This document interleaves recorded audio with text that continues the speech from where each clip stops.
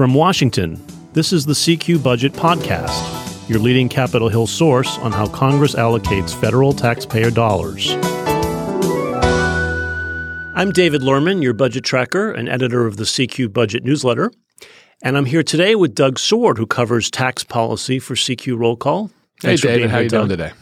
Good. But today we wanted to talk about something we don't usually get to talk about, an unusual fiscal problem, not directly related to federal tax dollars right now. But a very big one. But a very big one that's looming that doesn't get enough attention. And that is we've got all of these union pension plans about to go bust. Right. There's about 1,400 union pension plans in the country. And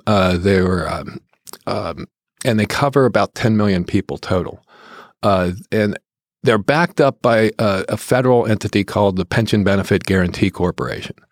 They take in insurance premiums from the funds, and if a fund fails, they supposedly step in, or they do step in, and they pay a portion of the benefits that right. It's a people would have backstop gotten. Kind of.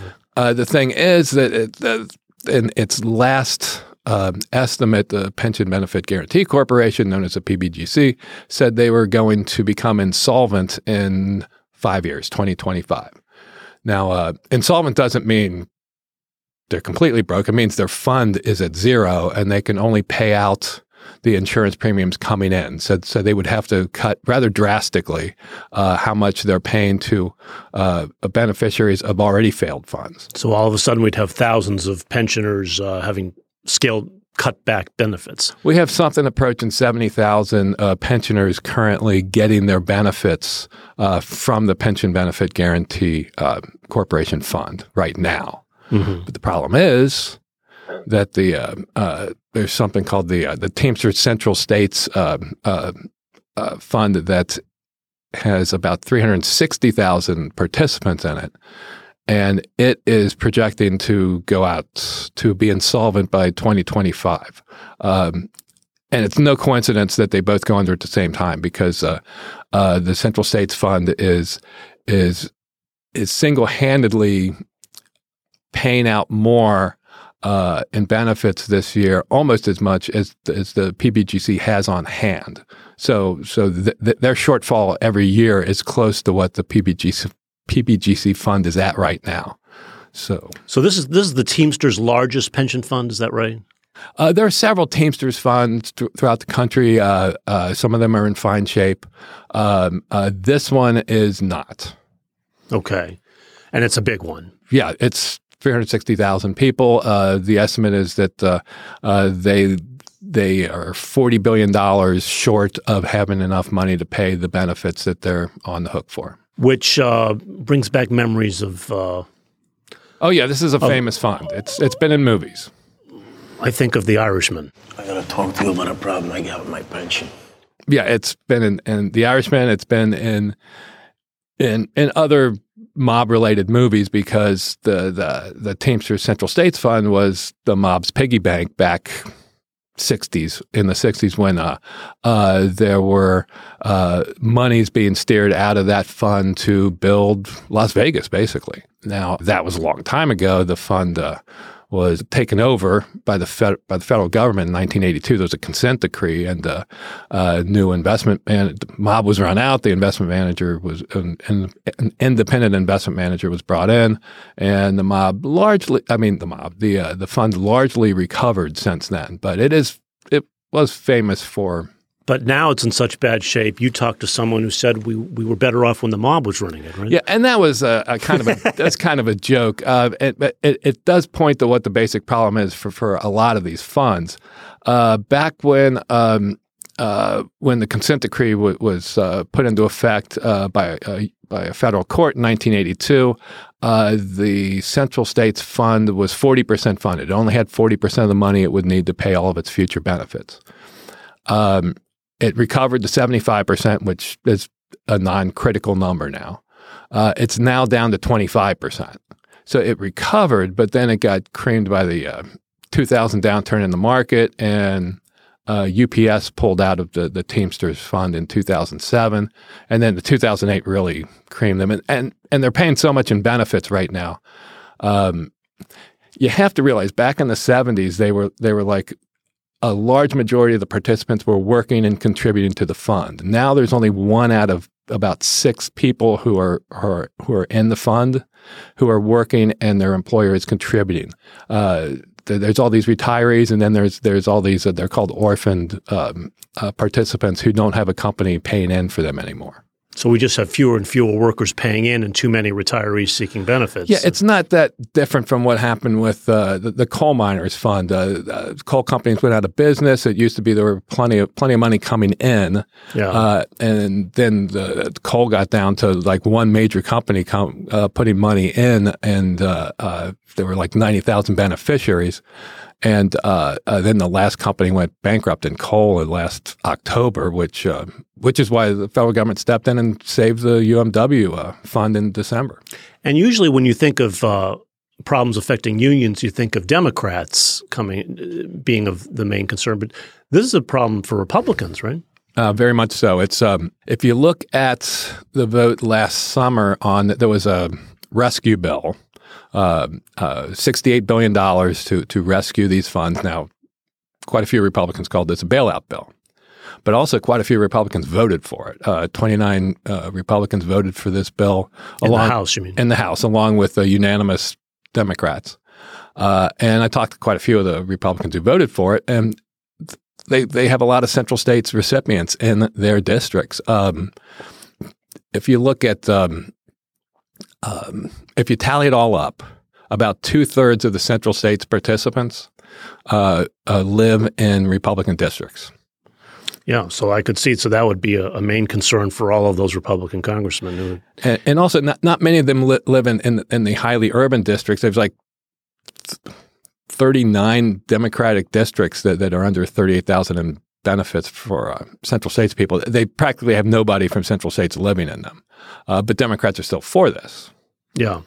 Well, so Doug, it sounds like we've got about 5 years before this thing. You would think so. Before this thing goes bust, right? But in Congress time, that's forever. Yeah. But you have to realize, okay, so 43,000 of the Central States, 364,000 participants live in Ohio, swing state.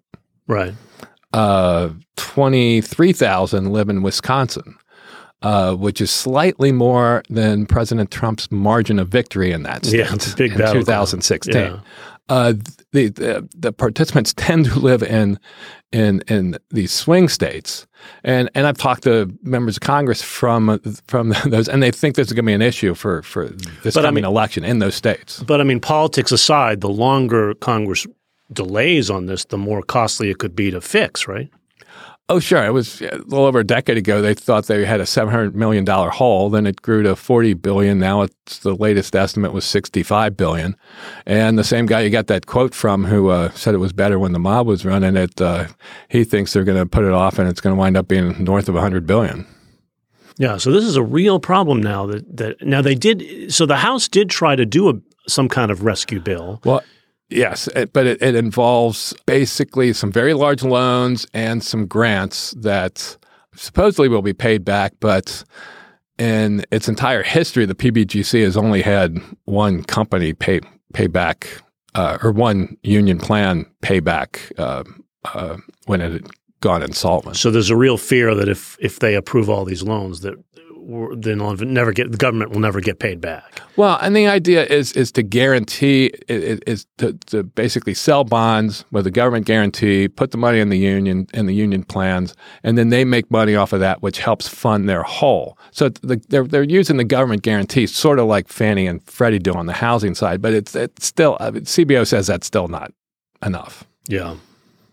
So where do we go from here? Okay, so there's a Senate effort. It's a white paper at the moment, but we're expecting a bill at some point by Senate Finance Chairman Chuck Grassley, and then also Lamar Alexander. That has not been put into bill form yet, but that does not rely on what many would call taxpayer money, like the House bill does. It relies more on giving the PBGC more powers and increasing insurance rates, because these plans used to pay ridiculously low insurance premiums, $3 per member per year. As it got into worse and worse trouble, it's now up to $29 per member per year. And the Chamber of Commerce has complained that the Grassley-Alexander plan would boost that to $80 as a starting point, and then another $250 per participant per year for the troubled plan. So it's basically a tenfold increase. And you have to realize a lot of these plans